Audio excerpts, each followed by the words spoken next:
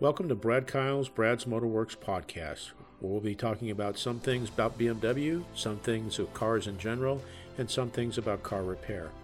I hope you find it educational, enlightening, and I hope it increases your understanding of your car. And maybe along the way we'll have some fun too. Thank you for listening, and here we go. Episode number 225, Coolant Recovery. Boy, let's start over. Coolant recovery tanks versus expansion tanks. What's the difference? This one's actually going to be by me, my own words, so to speak. I'm not reading from an article.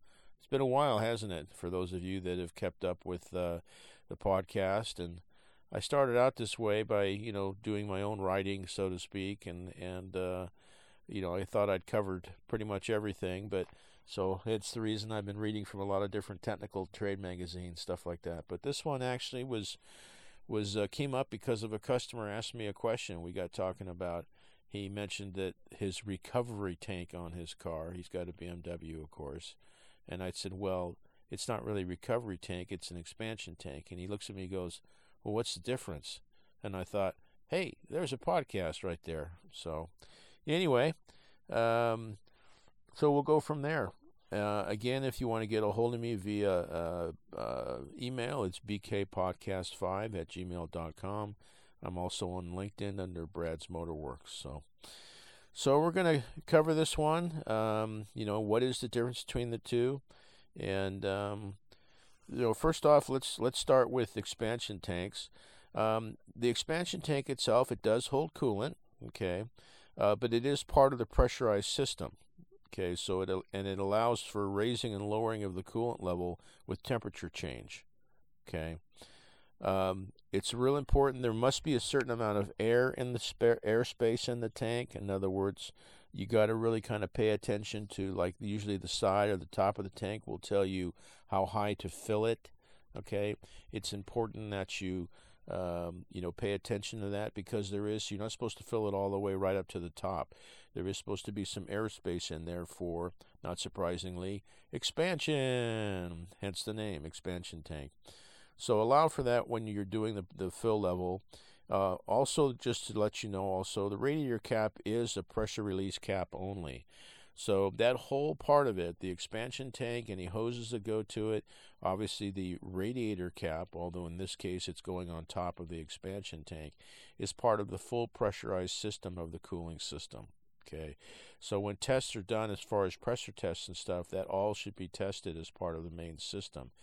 And again, with a expansion tank, you don't actually have a cap on the radiator per se. It is on the expansion tank.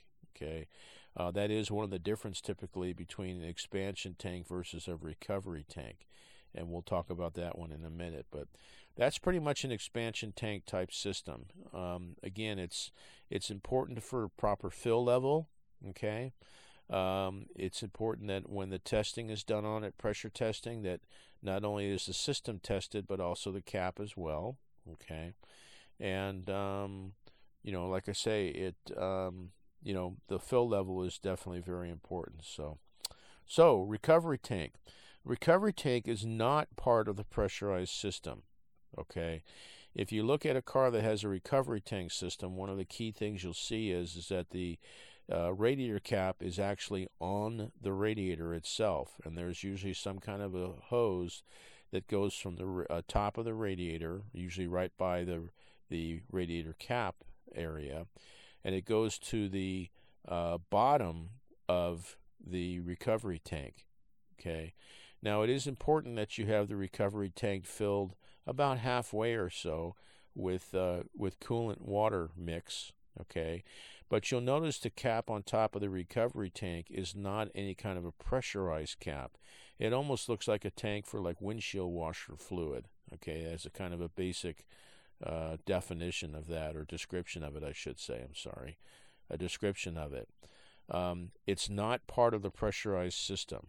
Okay, the radiator cap on a recovery tank system is both a pressure and a vacuum cap, both. Okay, the reason I say that is because if the if the system starts to go too high of pressure, it will dump pressure and coolant into the recovery tank. Hence the name, it's recovering it. So during that period of time, the fluid level in the recovery tank will raise up based on how much coolant comes out of the radiator, okay, into the recovery tank. Again, this could happen during normal operation as the engine heats up to normal operating temperature. It could happen when the engine's in the process of overheating. It's definitely going to happen then. But the difference is that as the engine cools down back to normal room temperature, it creates the pressure goes down in the cooling system of the engine and the radiator, and so it will create a vacuum, and it will draw that coolant from the recovery tank back into the radiator. Okay, that will not happen in an expansion tank system. It just doesn't work that way. Okay, so that's one of the differences right there. I'm just reading my notes here. The level in the recovery tank is basically self-leveling. So in other words, it should be checked, of course, when it's cold, okay, for safety standpoint. But you could certainly look at it, anytime you want to, because usually the bottle is relatively clear or kind of like opaque. Okay, it's usually plastic normally, like some kind of a clear or translucent plastic, and so you can see the coolant level. Okay, and again, the actual pressure radiator cap itself is mounted right on the radiator. There is a tube again going to the bottom of the recovery tank, and normally the cap on the tank itself is not any kind of necessarily a screw-on type, pressure type cap. It's usually it may just kind of, you just close it. It may or may not be. It could be a screw-on cap, but it's definitely not under pressure. Okay, it's important on the recovery type system that the radiator is filled all the way to the top. Okay, unlike the expansion tank system, the radiator on a recovery tank system should be filled all the way to the top, and you obviously get the proper and correct radiator cap to fit on there. Okay, and make sure that's always screwed on properly. If that, let's see, it's filled. Yeah, if you don't keep that at the proper level, as far as the radiator filled up all the way, and that you keep at least some amount of coolant water in the recovery tank. In other words, if you let the recovery tank go low or empty, when that system goes into the vacuum, it could draw air into the radiator, which is not good. Okay, so it is important that level in the recovery tank is kept about halfway or so is usually the best bet. But again, just go by what the markings are on the side of the bottle there as far as the correct levels. So, and that's really about it.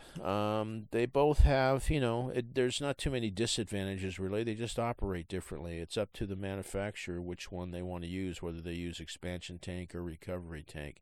One is neither better than the other. They're just different how they work. Okay.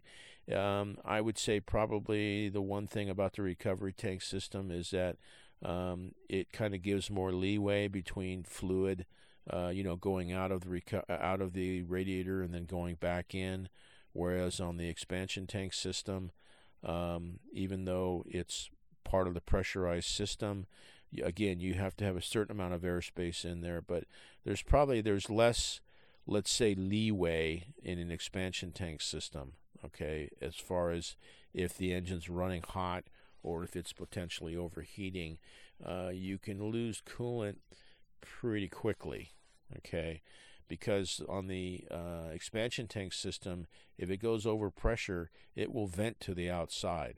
So any coolant loss that happens is actual loss. Whereas on a recovery tank system, if it goes over pressure, it will start venting pressure and coolant into the recovery tank. So you're not losing that coolant per se. It will get sucked back in. Now, this is all assuming that you don't have an actual, external coolant leak somewhere else in the system. Okay, and again, this is talking about recovery tank types. So hopefully that that didn't just confuse the whole issue there. But anyway, they are different. One is neither better than the other, really. They're just different. So hopefully that, I don't know if the customer that asked me about that, of course I explained it to him briefly, and that's what kind of brought up the idea of this subject as a possible podcast. So I appreciate him, asking the question, and here we are. So anyway, that's the end of that one. Hopefully you got something out of it. Again, if you want to get a hold of me via email, it's bkpodcast5@gmail.com. And again, I'm also on LinkedIn under Brad's Motorworks, so check that out if you feel so inclined. Appreciate your time. Appreciate you listening. We're into 2024 now, and so hopefully, new year and better things to come, and we can say goodbye to 2023 and move on from there. So anyway, hope you have a fantastic day and a great tomorrow, and I thank you again for listening. Bye-bye. Thank you for listening to this episode. It's been an honor and a privilege to spend time with you. I hope you found this of value, and please share it with family and friends. Above all else, with all you're getting, get understanding. May God bless you and keep you, and thank you again.